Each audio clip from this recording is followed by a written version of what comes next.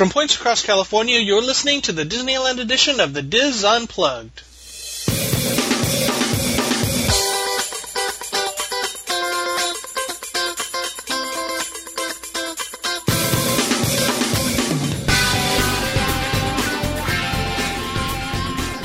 Hello and welcome to the Diz Unplugged Roundtable Discussion Disneyland edition for the week of November 22nd, 2012. I'm your host Tom Bell and I'm joined by our Disneyland team, Wayne Toigo, Nancy Johnson, Mary Jo Mulatto-Willie, Tony Spatel, and special guest Michael Bowling. In this segment, Michael is going to tell us about the brand new Snow White exhibit at the Walt Disney Family Museum up in San Francisco. Welcome to the show, Michael. Thank you. Thank you for having me.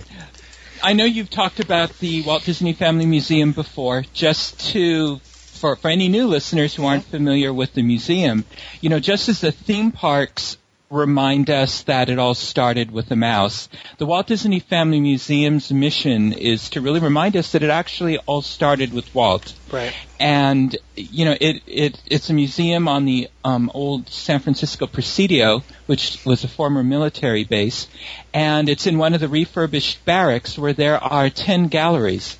And each gallery, tells a different segment of Walt's story through a variety of interactive exhibits, and it goes from, the very beginning of Walt's life up until his passing in December 1966. And it's a wonderful place. I mean, it's a great place for Disney fans, no matter what your interest is, whether it's the history of Walt Disney, if you're interested in the films or animation or the theme parks, there's something there for everyone. In addition to the exhibits, they have special presentations, where every month there is somebody that they might talk about a film or a special anniversary that's coming up. And you never know who you'll see there. Just when I was at the museum yesterday, former Imagineer Alice Davis was there. Wow. And, I've sat next to, Pete Docter from Pixar, at a presentation. So you just never know. It's really cool who, you rub shoulders with. And one of the things that the museum is doing is they are now they've expanded their mission in that they're now, they're going to have exhibits on artists who have been influenced by Walt Disney. And they're also going to be telling the story of artists that collaborated with Walt Disney. And they've started their first major exhibition that's running now through April 14th, 2013, and it's in celebration of the 75th anniversary of the film Snow White and the Seven Dwarfs. And the exhibition is called Snow White and the Seven Dwarfs, the Creation of a Classic. And the purpose of the exhibit is to celebrate the artistry of the film, and it explores every step of the animation process and what a collaboration that animation is. It examines the development of the key characters and scenes of the film, all the way from the concept art all the way to the cell setup. And this was the process that remain the same in making animated films up until the making of The Little Mermaid in 1989. And one of the things that the exhibit also really emphasizes is that Walt's hand was in every single facet of this film.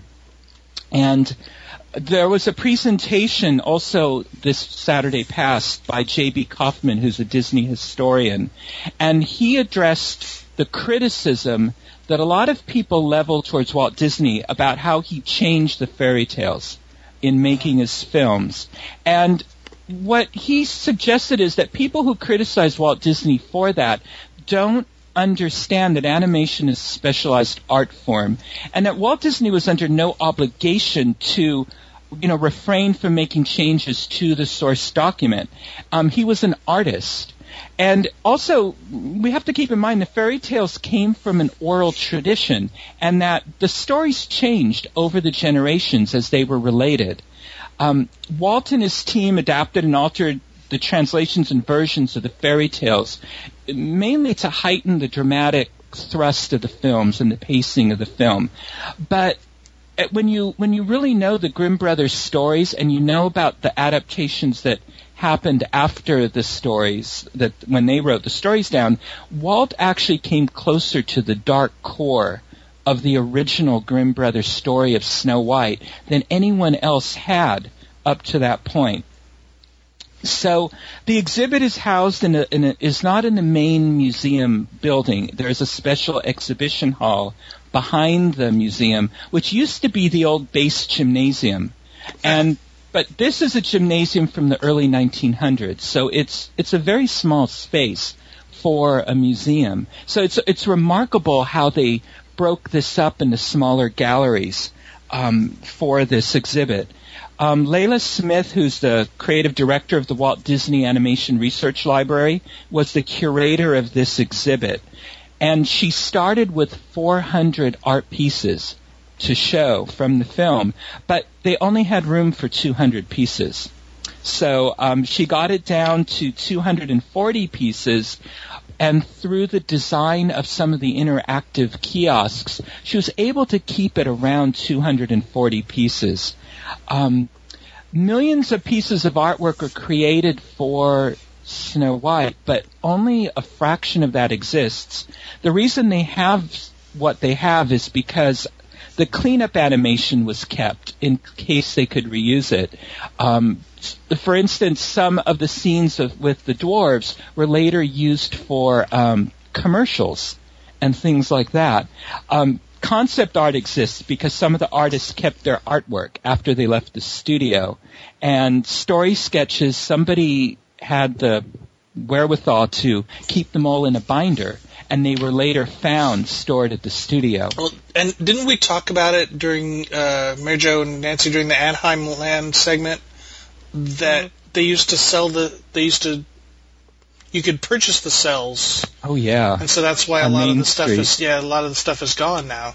Mhm. Yeah, exactly. Or they reused them. Yeah. They would clean them off and reuse the cells. Erase them? Yeah, yeah. Oh, jeez. So because they didn't have a lot of money, and so they were recycled. Wow. Wow.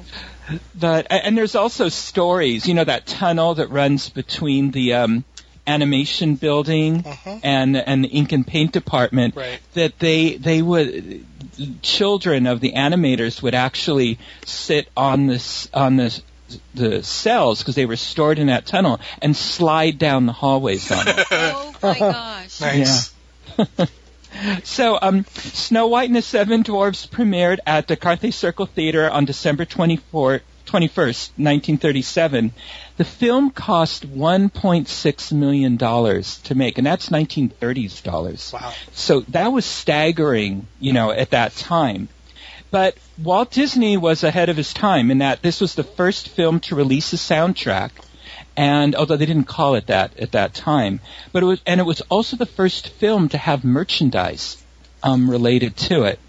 And the film was wildly successful, and a lot of people at the time felt it was because the animators were able to convey emotions in the characters that until that time only live action films could do. I mean, audiences actually wept when Snow White died. In the theater, because they connected so closely to her. Walt was inspired to produce Snow White because he saw a silent film of it in 1916, in Kansas City when he was a little boy. But there's almost no similarities between that film, the silent film, and the one that he produced. So when you enter the exhibit, some of the highlights of the exhibit, they have a display of international film posters and lobby cards. Walt even had holiday-themed movie posters designed because it was released at Christmas time. And a lot of the art is, especially the international art, the movie posters, it was done by local artists in those countries. And some of it doesn't even resemble the characters from the film at all. So which it's funny to see. Also, the special Oscar that Walt received, the Shirley Temple presented to him, the one large Oscar and the 7 small ones. That's normally on display in the main lobby of the museum. They've moved it over to the main lobby of this exhibit hall. for the duration of this showing. So you go through first and you see a lot of the samples of all of this artwork from the different films. 1 week after the film premiered, Walt was featured in Time magazine, and they have that magazine on display because he's on the cover surrounded by the maquettes they used, which are, the models of the dwarves that were used in the animation of the film. The cool thing about the exhibit is it takes you through segments of the film, like and some of the characters, like Snow White, the evil queen, the segment where Snow White meets Prince Charming, Snow White's animal friends, the seven little men they called them, because that's what the Grimm brothers called them, the music, the Queen's evil plot, the happy ending, and it shows you how those scenes were all developed. And it starts with the concept art. They have then the character sheets that the animators worked from. They have the cells. Then they have the background cells, the layout. And finally, after you've seen all of this, how this whole segment of the film was created, and you're up close to it. And this is art that has never, in many cases, has never been out of the archives before. Then they show you the clip of the film, of that final sequence as it appeared in the film. And it's just amazing to see this creative process that they went through from start to finish, and then see the sequence that we enjoy, when we watch the film. Also, they have several interactive kiosks that do the same thing, but they didn't have room to display the art. So what you can do is that you scroll through and see the same thing. You see all this concept art, the final scene, and it's projected so that even a one person might be thumbing through this art. Everybody, multiple people can view it, and you can, but the cool thing is with this, you can zoom in and really go into the details of the animator's work and how they sketched a scene. And so it's very remarkable. I've not seen that in other museums before. They also show you some of the film from the live action that they showed. They had live action references for some of the scenes so that they could capture the human movements or see how the dress flowed, like when Snow White danced or when she ran through the forest. So what they did was they would show simultaneously, like there's a scene where Snow White's pulling the bucket of water out of the well. They would show the actress that they hired, that they watched while they sketched. They would show that clip of the film. Then they would show their rough footage, their rough sketches, and have that running. And then they would also then run the final animation. So you could see the development from the live action all the way to the final animation. And they also... Cool. It is. It's very cool because you just see the whole creative process right in front of your eyes. And they did that with the silly song, which is my favorite sequence in the whole film, when, Snow White's dancing with the dwarves. And they showed that, the live action where she's dancing with an incredibly tall man, because he's, how Dopey is standing on the shoulders of one of the other dwarves and he puts on a coat. Yeah. They showed the whole live action, film of that they used as they sketched, that sequence before they, committed it to film and all that. So it was just really remarkable to see that. They showed several deleted sequences that Walt pulled from the film.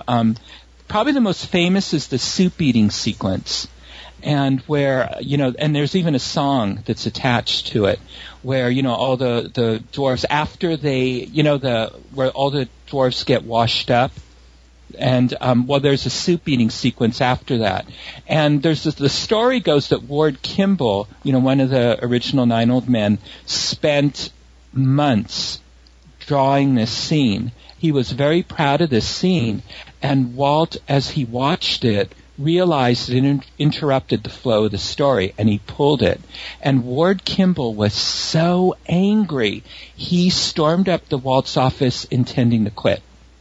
And And Walt got wind of this. And Walt, who, you know, he knew how to work with people. He knew how to motivate people.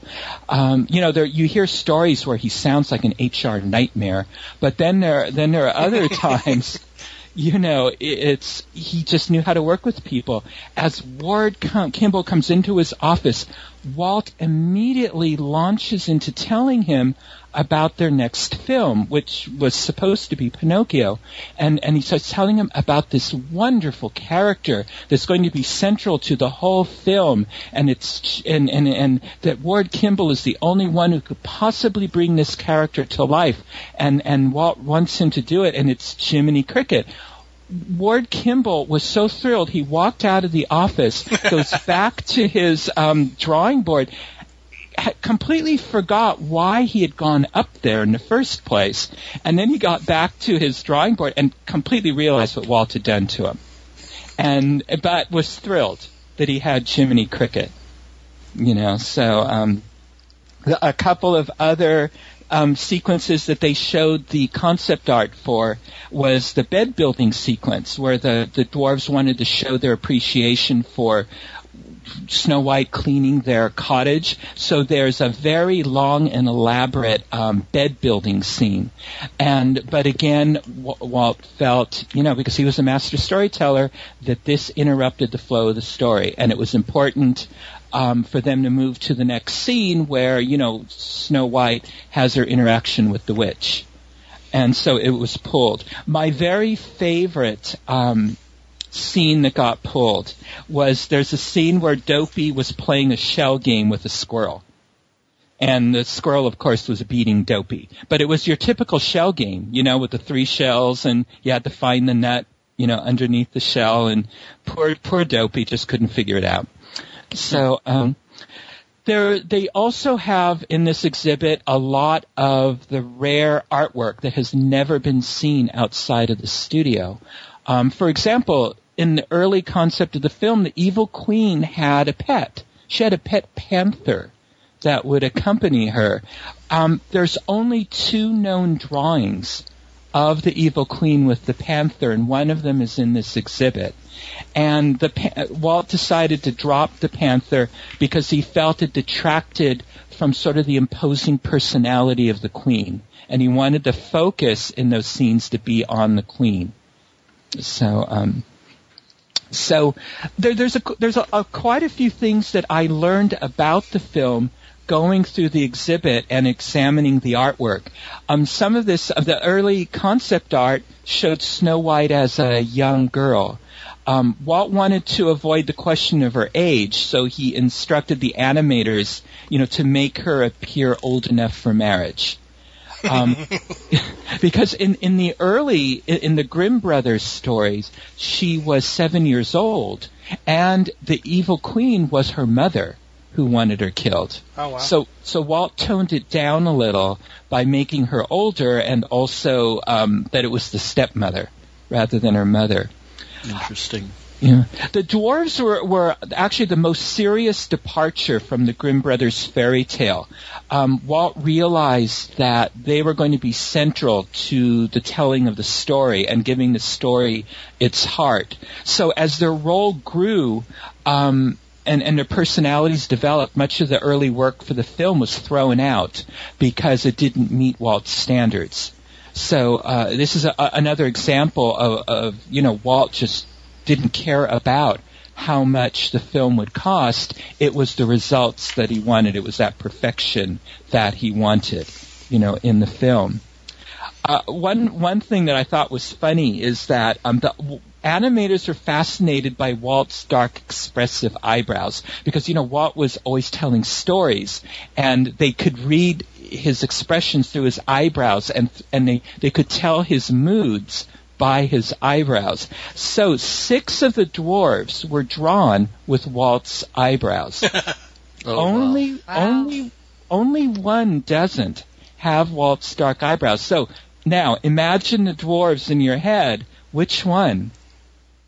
Can you think of the one that doesn't have the dark eyebrows? Dopey? No, it's actually Happy. He has the white bushy eyebrows.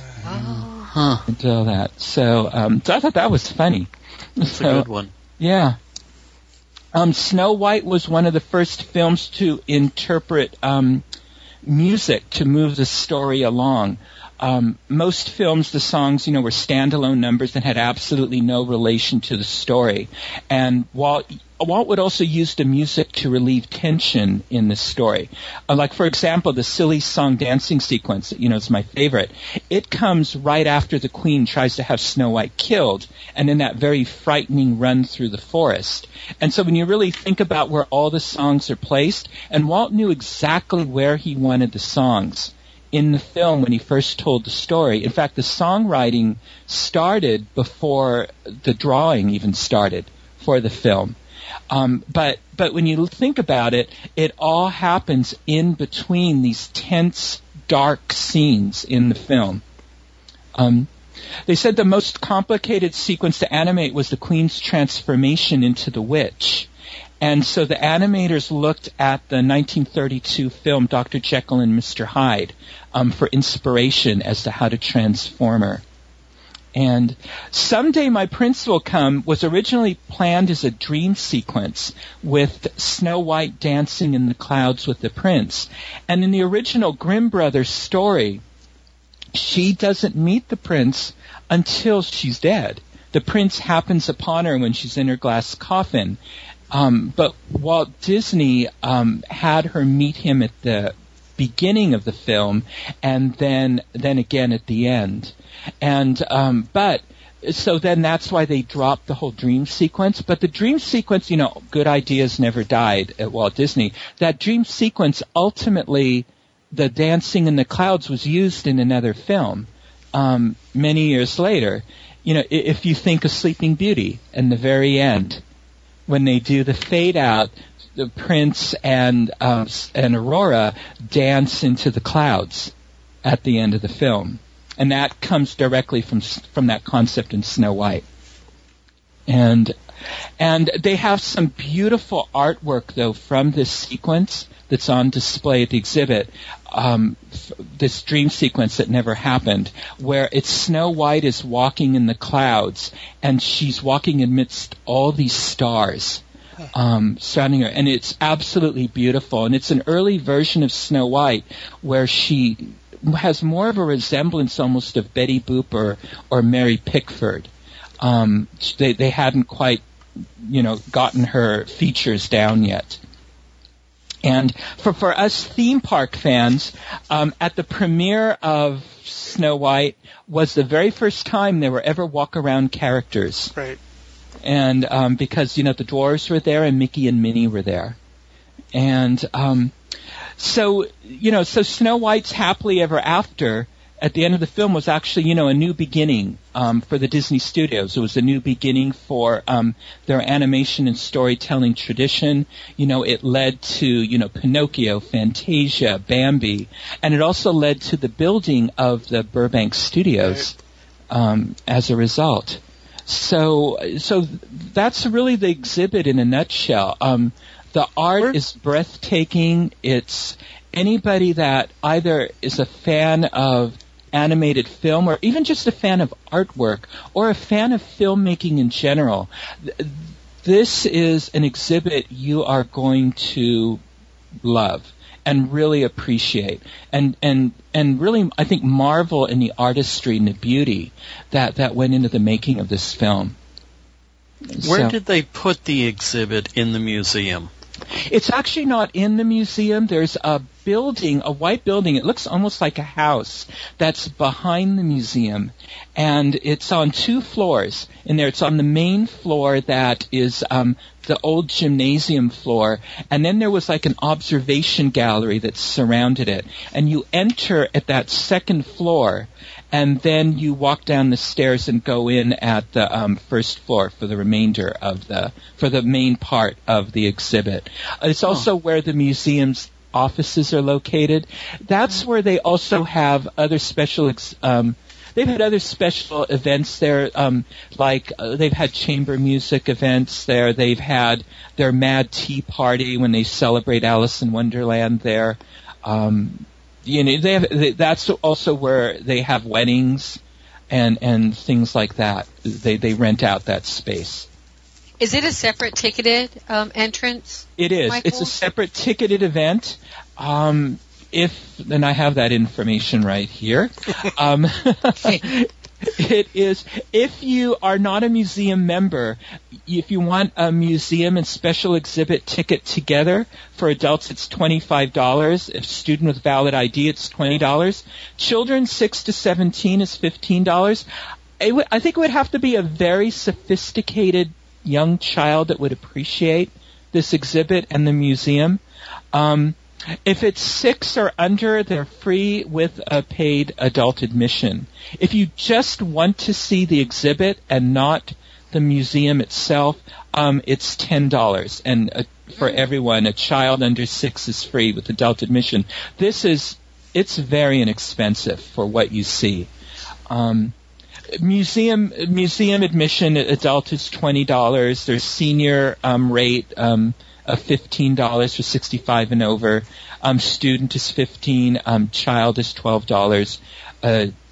Child under 6 is free with adult admission. Even the museum itself, though, again, it's really not for really young children. I think they'd be a bit bored. Yeah. Bit bored there. Right, and also for people who aren't into Disney. My cousin came with us on the tour of it, and we were there for 2 hours. We could have spent another 2 hours there, and she was done in like 1 hour. Yeah. So we need. There's a cafe there, right? There is. It's not very good. Okay, so I mean, there's so much there at that museum. I'm just thinking, if you pay to go in and then you go to eat and you come back, do you have to pay again?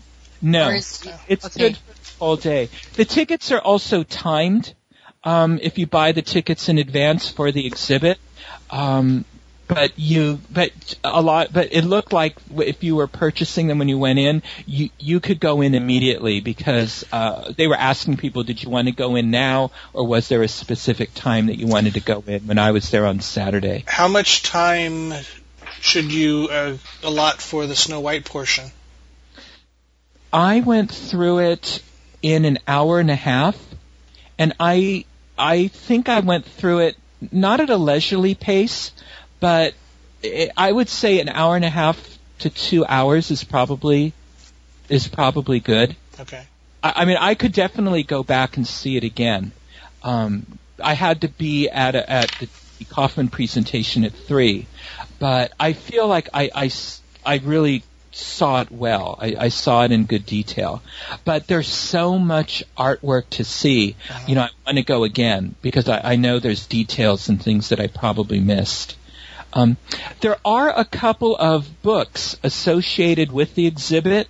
One is the exhibit catalog, and it's Snow White and the Seven Dwarfs, The Art and Creation of a Disney Classic. These are both of the books are beautiful, hardbacks filled with art. The exhibit catalog really walks you through each of the galleries in the exhibit with a lot of the artwork I talked about. It's written by J.B. Kaufman with a foreword by Diane Disney Miller, who, for some of our listeners, if they're not familiar, is the only surviving daughter of Walt Disney and one of the founders of the museum.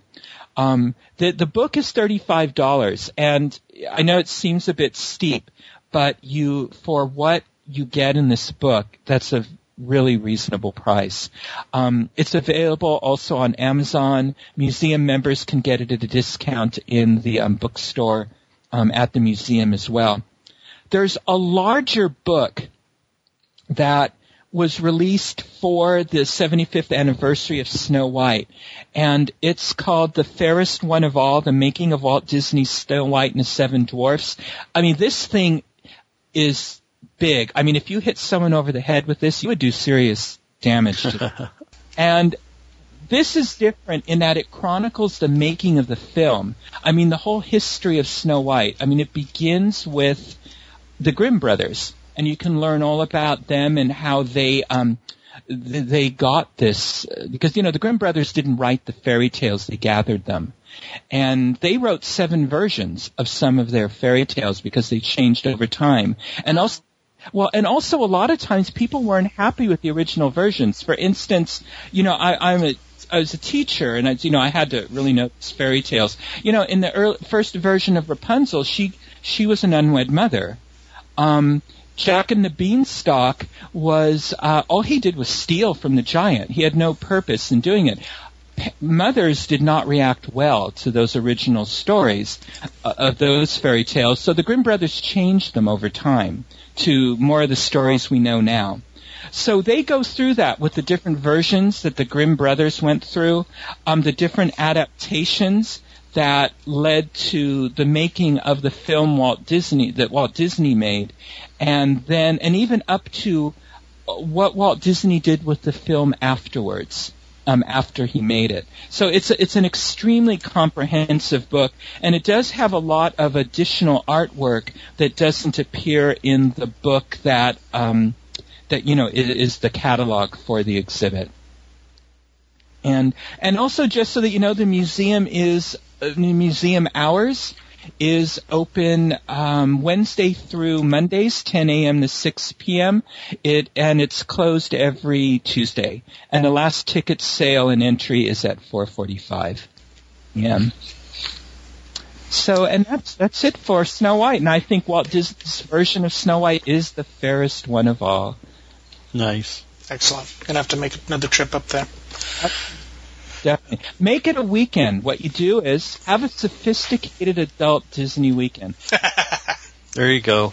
Just come to the museum on like a Saturday, let's say, and see the Snow White exhibit. Maybe go to Fisherman's Wharf, have a nice dinner, and then on Sunday go to the Silverado Winery in Napa, which is owned by Ron Miller and Diane Disney Miller. Enjoy some wine, then go to the Lassiter Family Winery, which, is owned by John Lassiter and his wife Nancy, and, make a day of that. So, we have a whole different Disney experience up here in Northern California. We have no Disney experience in Central California. All right, thank you, Michael. That is going to do it for this segment of the Diz Unplugged. Be sure to catch our other Disneyland shows this week, and of course we'll be back again with you in 2 weeks. Until then, remember, Disneyland is always more magical when it's shared. Thanks for listening.